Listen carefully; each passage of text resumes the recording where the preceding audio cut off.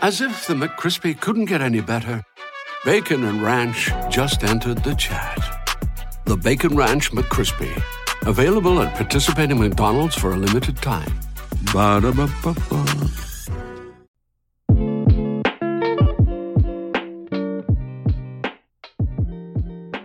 Hello and welcome back to the Thundersticks podcast. I'm your host Ben Kreider, and draft trades are upon us. And what do you know? The Oklahoma City Thunder are at the beginning of the list.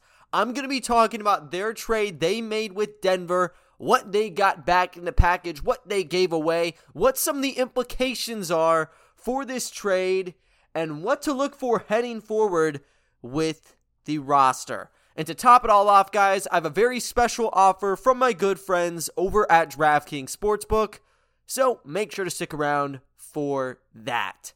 Starting things out, though, had a scouting report on Jabari Smith posted earlier today. Make sure to give that a listen if you want a more in-depth analysis on the consensus number one draft choice. I have a pod ready for all the top three guys, Chet Holmgren, and then you have Paolo Banchero coming in on Wednesday.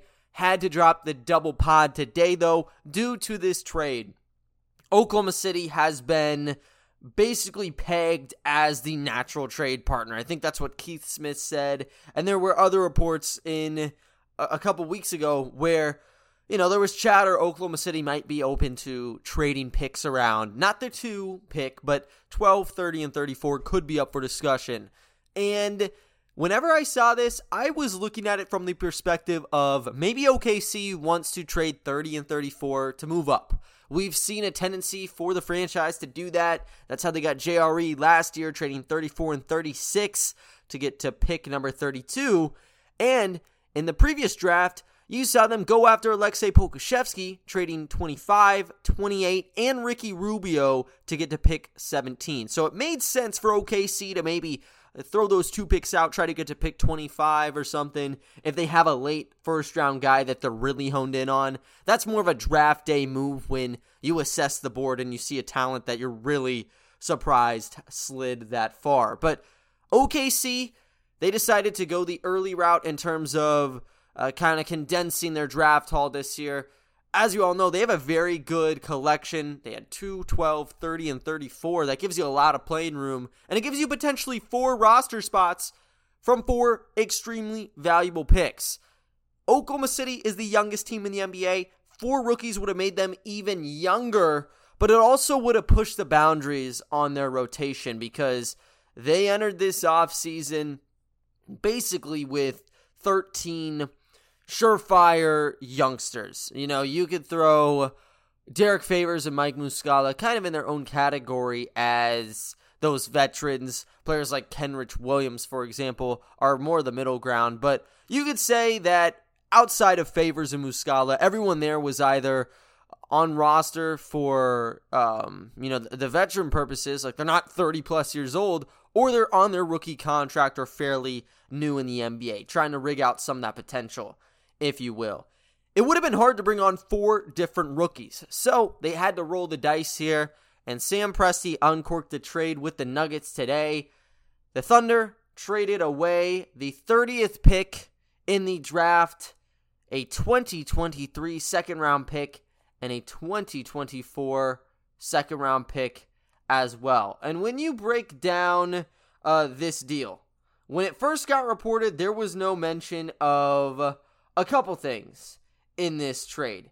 In particular, what you found in those second-round picks. Which second-rounder was getting dished out on both of those years. And then also on the Nuggets side, some of their protections as well. I'm going to go out on a limb and say both that 2023 and 24 second would be the worst case scenario of the 3 second-round picks they have in both of those respective years. So that'd be OKC. I think Houston might be bottled in there somewhere. And there's one other team, maybe Miami, that you could throw in that mix. But I think it would be kind of the bottom of that board. It shouldn't be OKC's own.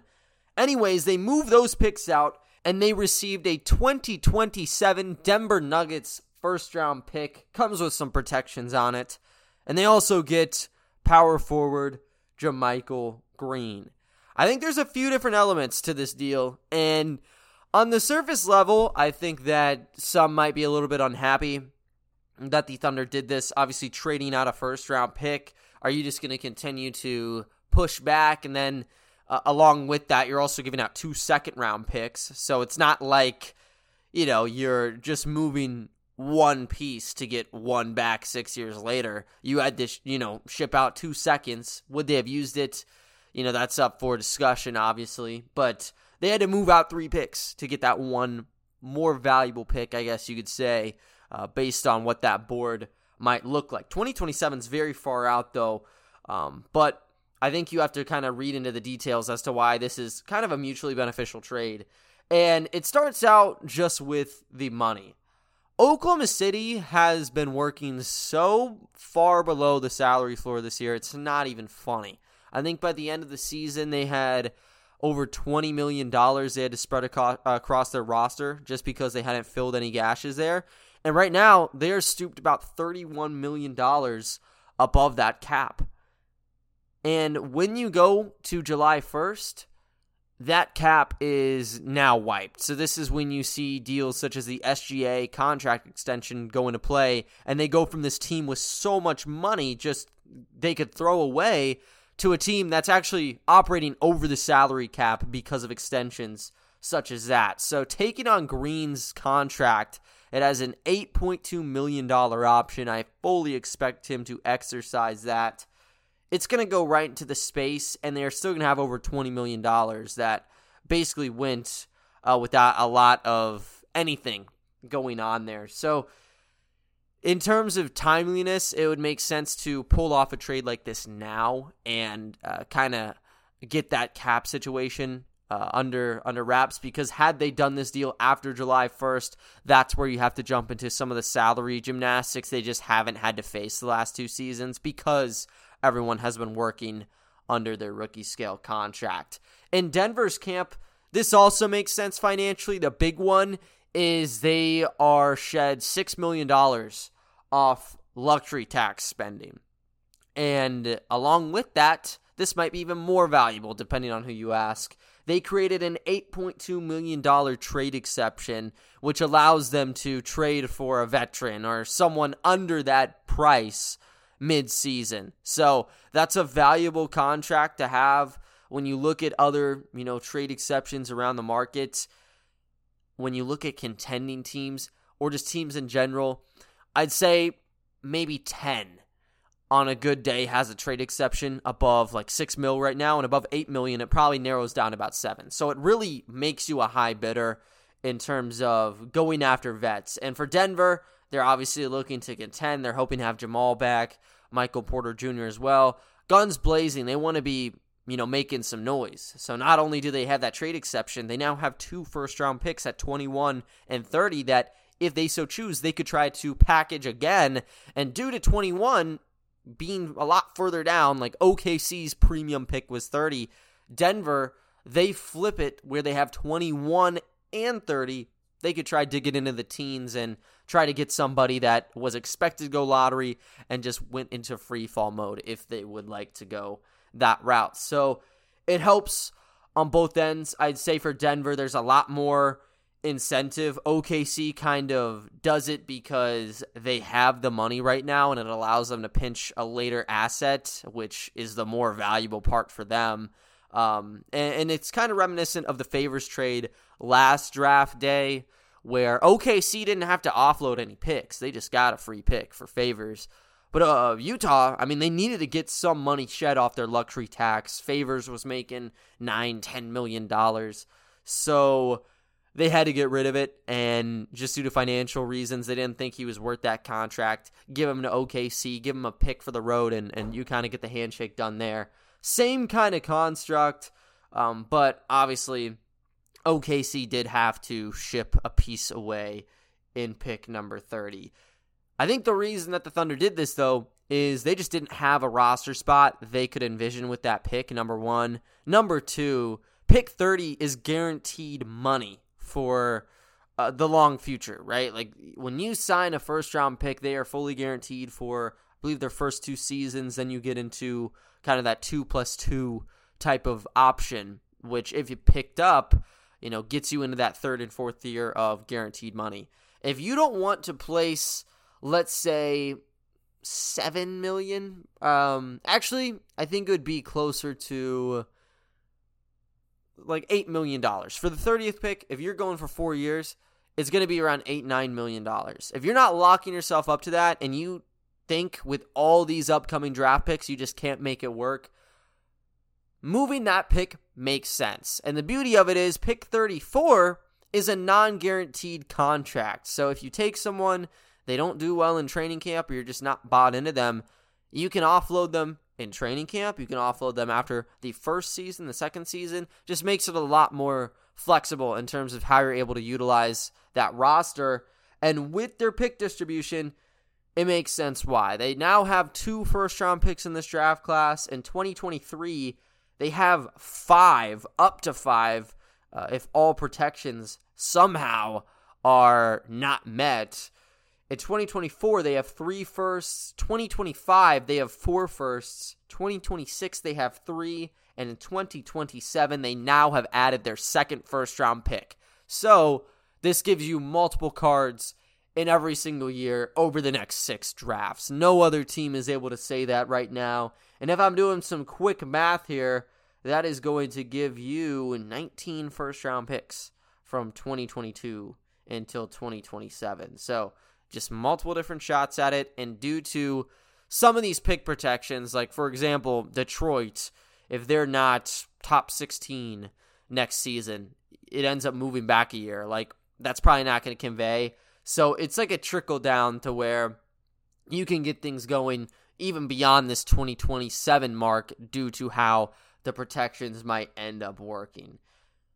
One big key factor is what type of protection is placed onto this 2027 pick. If it's a top 25 protection, that is very silly. I think at minimum, you're looking at a top 20 protection for OKC to accept that offer. Lottery protected is where you are very happy as someone who would support the Thunder, because pick 30 is the floor for that first round pick, obviously.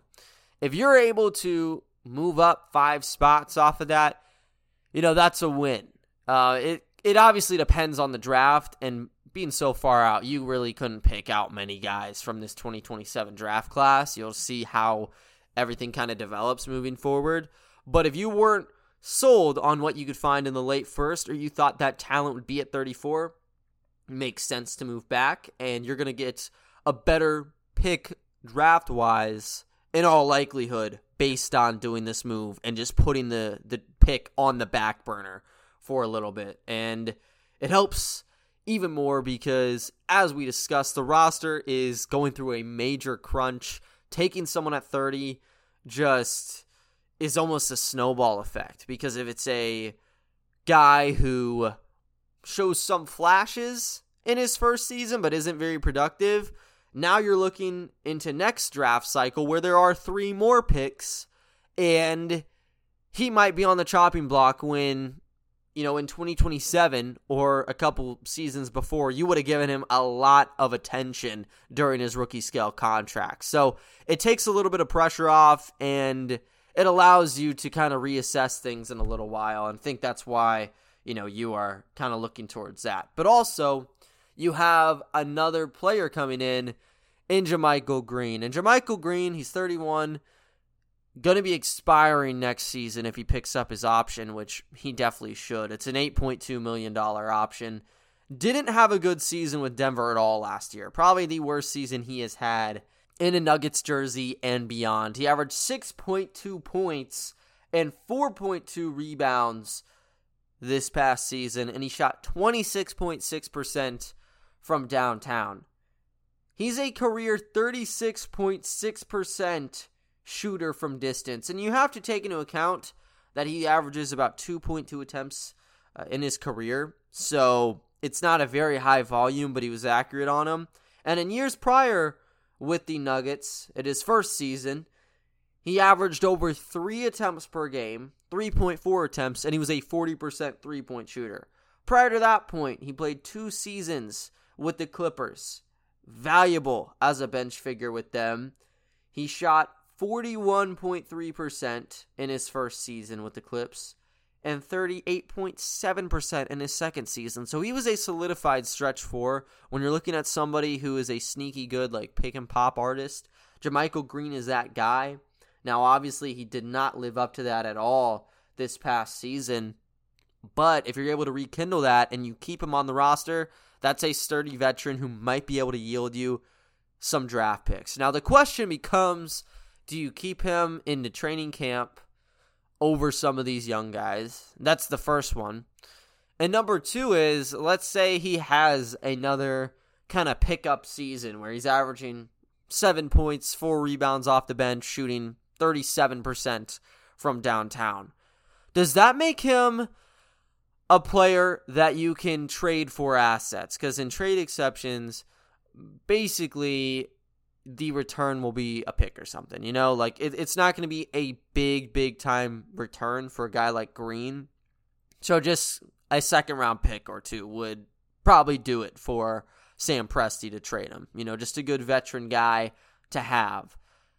Is he the next like Trevor Ariza almost, or is he another type of veteran where you can pump up the stock and move him out? Trevor Ariza, his situation was just, it was something, man. You know, expiring $15 million contract seems like that would have value come deadline day due to his playoff resume, I guess, and just the expiring gets you some creativity in the offseason. No one bid on it, and they just had to burn the $15 million. He didn't play. I would imagine JaMychal Green plays, but even if he is all right, does that make him someone you can net a second-round pick for? I'd say potentially. It definitely kind of centers around the teams. When you look at trade exceptions, and this comes from Al Babycakes. He's the one who got this one available on Twitter. He got the data ready, so I appreciate him for that. But he has listed out 7 different teams that have a trade exception that could take on JaMychal Green. And for the most part, these are playoff teams. 2 of them are kind of at a crossroads right now, but they're the Celtics, Nets, Mavericks, Pacers, Clippers, Trailblazers, and Jazz. Now, some of these exceptions are a lot bigger than what would take in JaMychal Green. The Celtics have a $17 million trade exception from Evan Fournier. Then there's a bit of a drop-off. The Nets are next at $11 million.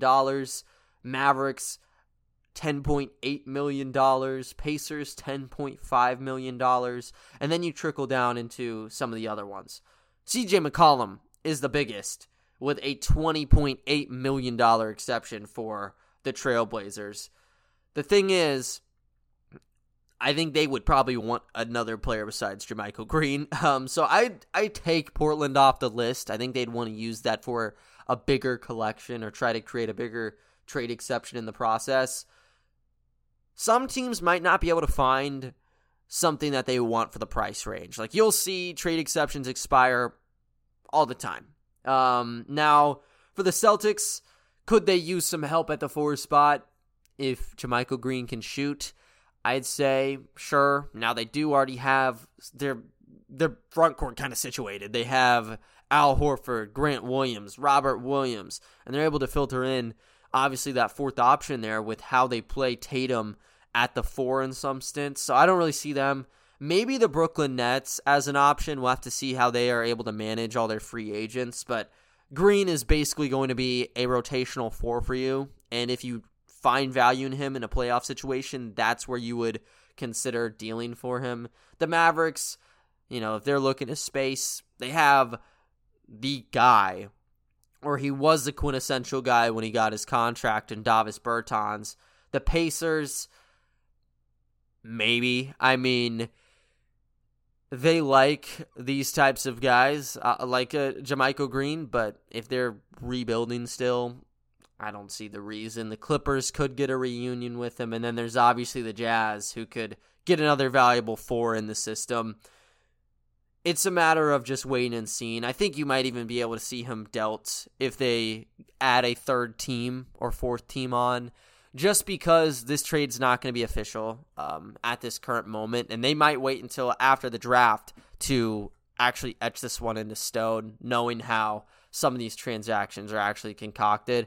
It does give you a second asset, though, just due to, the skills Green possesses from downtown. My evaluation of it is this is just an overall solid move from the Thunder, and it gets their draft haul a little bit bigger whenever you're talking about the overall landscape of things. Because the pick was at 30, I think there's still valuable players in this class. There's always valuable players that are going to be at pick 30, but if they're not confident in it and they still think they're at 34 and they didn't think they could pick up both and have the roster spots for it, moving back to 2027 gets you another chip, and it also allows a lot more of the board to become available in where that landing spot could actually lie at. Definitely want to look into the protections. Hopefully it's a lottery protected. Top 20 is where I would probably expect it to be at, though. A lot contingents on those protections, though, on both sides. I still expect the haul for the Nuggets to be back-end second-round picks, which still have value, but they're obviously not going to be as valuable as what you might be able to find off of the Thunder's pick or the Rockets' pick if it conveys down to that area. I think this kind of tells you that OKC would be standing pat at 34 and not looking to jump up into the 20s. That doesn't mean a thing when you're talking Presti, because he has all the ammo needed to basically get wherever he needs to get at. We talked about the 19 picks until 2027, and 34 still has a good amount of value. You need to add other picks, of course, if you want to get into the teens or the early 20s. But, it's a good starting point for teams that could be hanging around the teens or early 20s. So you always got to keep it in the view. But just based on how the rotation looks, it doesn't make much sense to get another draft pick in this class, especially if it's trading 34 and you end up getting 2 extra picks out of it. Kind of crosses out what this deal did in a sense. And this deal is more about the patience game.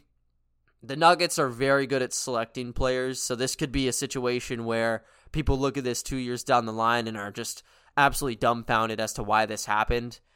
Denver getting a really good player in this class, and OKC having to wait until 2027. It's just part of the game here, and you'll see how it shakes out.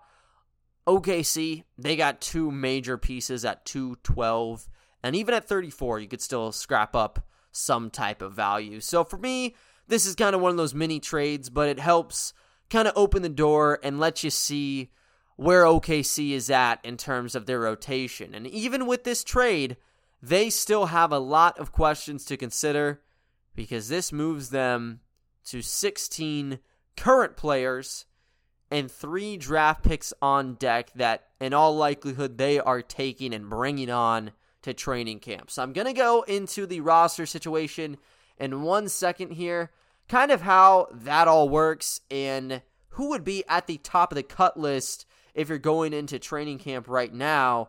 But first, I want to let you guys know about a very special offer going on with my good friends over at DraftKings Sportsbook. Are you ready for the NBA champs to be crowned? Join the NBA Finals action with DraftKings Sportsbook, an official sports betting partner of the NBA.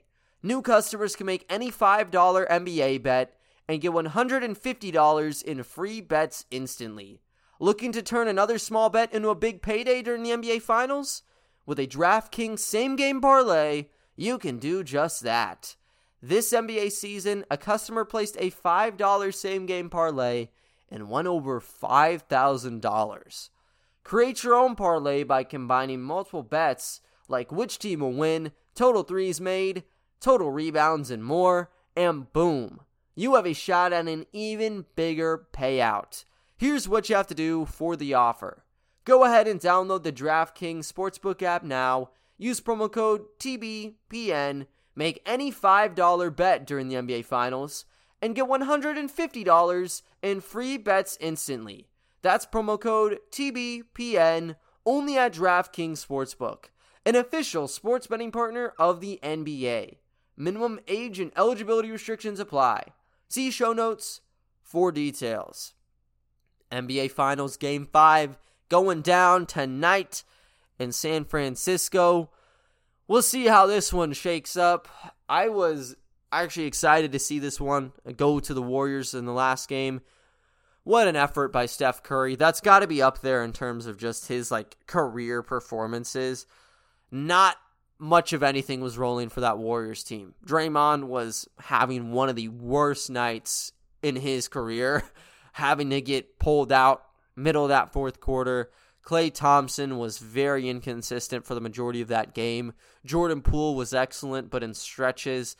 And they just needed somebody to kind of bring them to the promised land. Steph Curry went out of his mind multiple times. He's just getting completely clocked on shots, but still hitting them.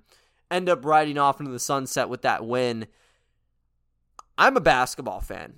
I want to see as most NBA action as possible. So this being a tied series is beautiful. Ideally, you just see them switch back and forth again, and Game 7 is a go. More basketball, more fun here. If this was an elimination game, I'd be rooting for the Warriors just based on the fact that I want to see more games. Now, you can kind of be at that neutral ground and root for whoever you so choose. And, for you guys, gives you some storylines to base off of if you're going to go on DraftKings Sportsbook leading into the game. Very interested in Kevon Looney, though. He was an absolute monster in the last round, still has been in this round. Curious if there would be a double-double in the cards tonight. Anyways, though, I want to get into the Thunder's roster, kind of their current situation, and what this team looks like with the addition of JaMychal Green and how the roster might shift a little bit here.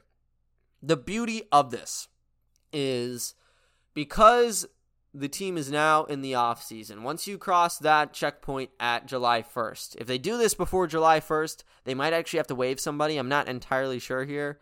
But after July 1st, you can have, 20 guys on roster just based on training camp size. And then you'll have to kind of make decisions after that. So depending on when this deal is finalized, this doesn't have to be a problem in the now. If they choose to make this a transaction and it gets officialized now, you have to cut somebody. But speaking, it doesn't have to be put on the front end of everything. You can throw this on the back burner and kind of have some decisions to make later on.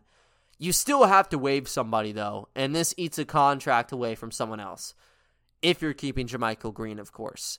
And the team has 15 players. You have one guaranteed two-way contract in Lindy Waters. The other one's going to Melvin Frazier Jr. right now, and I don't think they would pick up that QO. He was hanging around for basically a week and a half, and Olivier Sarr was really good on his two-way deal. That would have been a QO, maybe over what you had in Melvin Frazier. Anyways, though, when you're looking at this roster, I'd say there are 10 guys that are basically set in stone. And one of them, I think, is actually a trade piece. So he could get moved out. But it's SGA, Giddey, Dort, Baze, JRE, Trey Mann, Kenrich Williams, Aaron Wiggins, Alexei Pokusevski, and Derek Favors. And Favors, due to that expiring contract, is going to be someone that you might try to send off during draft day. It's very similar to the situation with JaMychal Green. Not old, but they're seasoned vets, right? Favors, he's in his 30s, Green's in his 30s. For a playoff contender looking to get some fill-in at the 4, either of those two makes some sense. And now Favors is even playing up to the 5 spot. But those two, I don't think you just immediately burn. Next 5 guys are kind of the interesting cases, and it's Teo, Ty Jerome, Vit Krejci, Mike Muscala, and Isaiah Roby. I don't think Muscala should be included on this either. I'm just breaking him up into 5s. With his contract and with him sticking around, if the team, keeps him up, he's going to stick around just due to the veteran leadership he has, and because sounds like he loves Oklahoma City. Same goes for Kenny Hustle, and Derek Favors has even said that he's enjoyed his time in Bricktown. Kind of moves that board to 4, though, with Teo, Ty, Veet, and Isaiah Roby. I'm going to move Roby off the list. I don't think that he is in the immediate fire, but he's kind of on the outside looking in. The reason I say this is just in terms of minutes and who would get just time on the roster. Roby is always the man looking, like on the outside looking in, and it sucks for him because he actually does have pretty good performances, and he's shown the ability to shoot from the top of the key, slash to the basket, and he's had to play at the 5 for most of his tenure in OKC, which was not his calling card in college. He wasn't playing the 5, and you kind of expected him to be a 3 or 4. So he got just pushed up to the 5 spot due to need almost, and you've never been able to see him at that natural position. And due to how OKC is drafted, it's hard to see them give him that opportunity. They already have Dort playing 3 minutes. Kenrich Williams, Aaron Wiggins, they could be shuffled up to the 3 spot. Darius Baisley and Alexei Pokusevsky are man in the 4.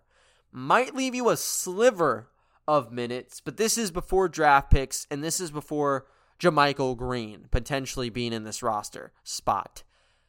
It makes him someone that's barely out of the rotation yet again, and it's silly because every time he plays, he seems to be a solid contributor, but when you're in the playoffs, are you realistically playing Isaiah Roby in the 5 spot? I don't think so. You have to play him down, but you haven't gotten enough reps there, and I don't know if they have the minutes to do so. I think he's a good role player, and some team would get a steal if Roby is waived. And if you get him on a minimum contract, that's going to be awesome as your back-end rotation forward. It's just a hard fit right now that I would say. Still think he's saved, though, because he does add a good amount of value in the 3 through 5 spot that OKC sort of is still in need of. What they already have is the backcourt positions, and with draft picks at their disposal, they very well could get another guard. They have SGA, Giddey, and Mann as that 1, 2, and 3 for the guard spots. And just as we mentioned, there's the flex guys in Aaron Wiggins and Kenrich Williams, so they can play the 2 or the 3. And then you get into just that backlog of guards. And these are the 3 that fill out the kind of hot seat here. It's Ty Jerome, Teo, and Veet. There's many different cases for all 3 on why they would be first to go. I think they're still all right there as guys that be hard to keep around on the roster.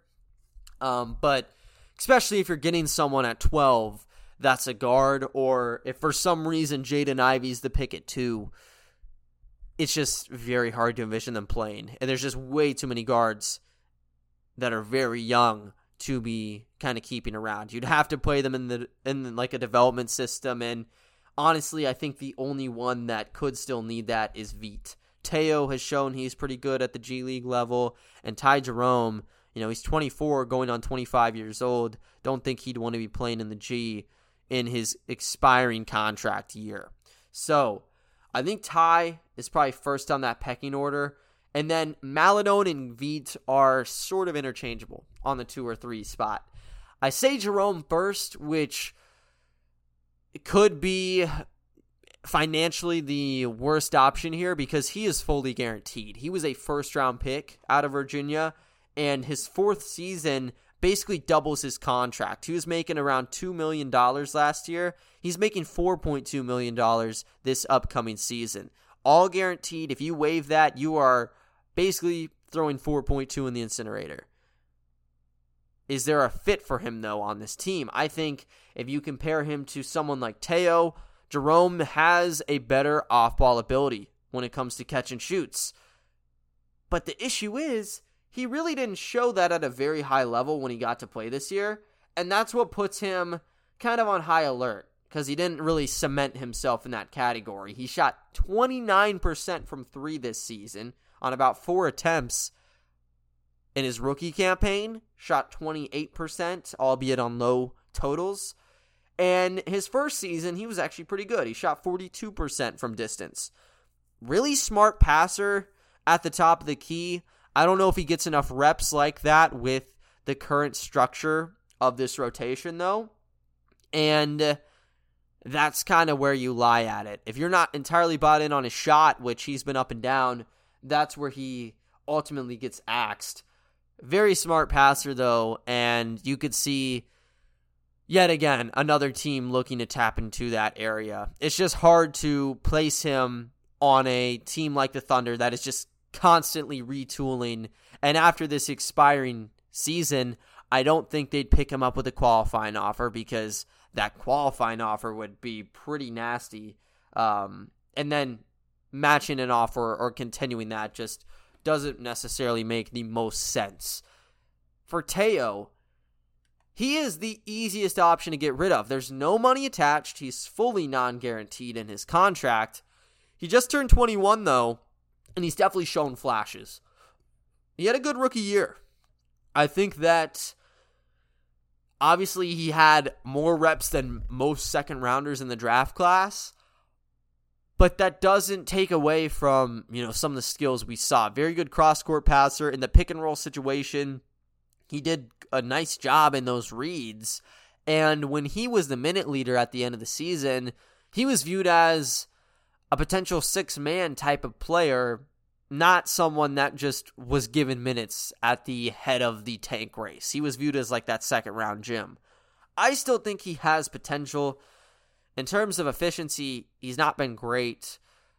His floater has not had the same touch as it did in years prior, and that sucks because he has a nice floater. He's very good at navigating the pick and roll, and off of those dribble penetrations, he's good at scanning the whole court to find passes at the corners, wings, and virtually anywhere.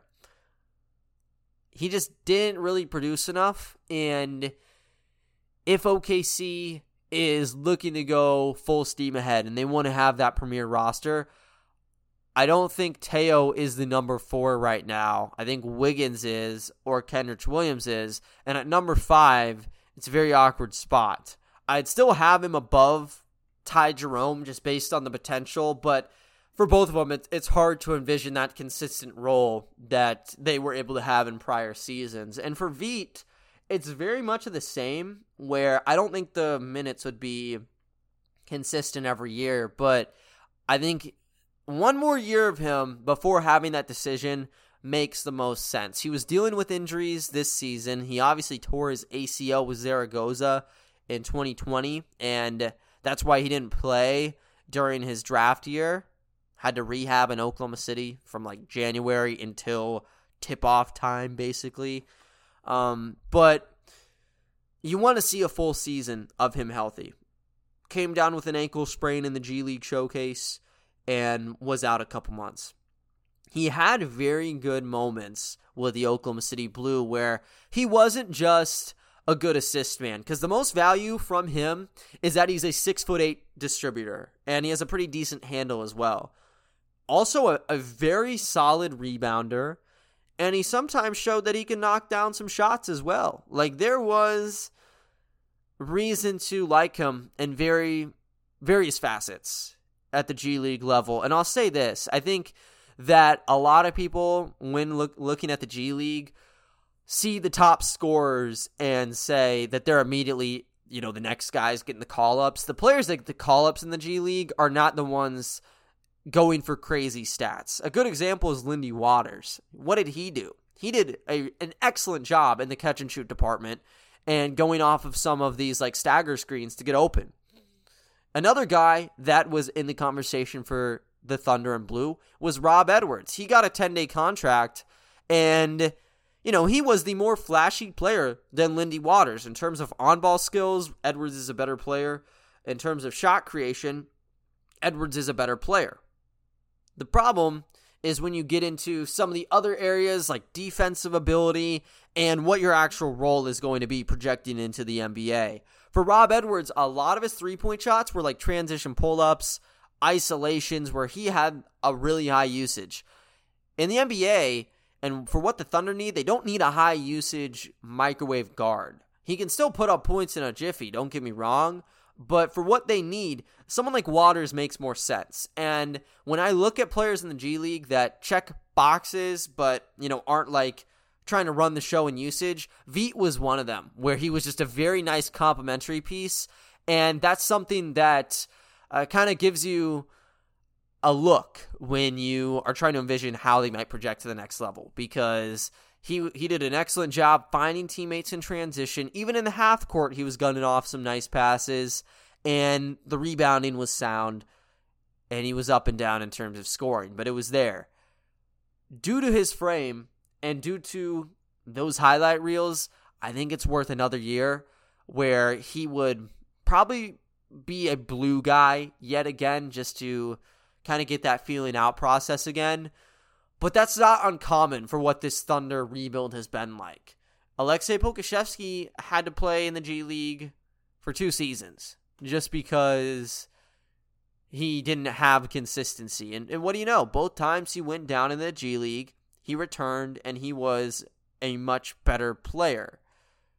Other cases can go for that, where they played guys like Ty Jerome in the bubble after he got injured. Teo Maledon had some reps in the G League. So did Trey Mann. Aaron Wiggins started out there. It's a very good starting place for these prospects in order to develop them. So I think he is 3 because there is still a lot more questions surrounding him. Now, he's also 21 years old.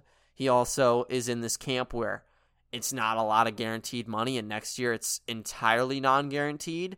But there's another season attached after this as well, to where if he plays above his contract level, you can tack him on again, or you can let go of him with no cost. So that's why I got Veit in that spot, where in terms of minutes, he might not be able to get NBA time, but in terms of development, there's a lot more that you could tap into. So that's the way I have it assorted on my board. If you guys have a different take on it, make sure to let me know. You guys can hit me up on my Twitter at Ben Kreider, or go to the pod's Twitter at ThunderstickPod. Anyways, though, guys, that is going to wrap it up for today's episode. Going to have a draft scouting report on Chet Holmgren tomorrow, so make sure to look out to that. But other than that, though, guys, that is going to do it for today's episode. I thank you all for listening, and I will talk to you all next time. See ya.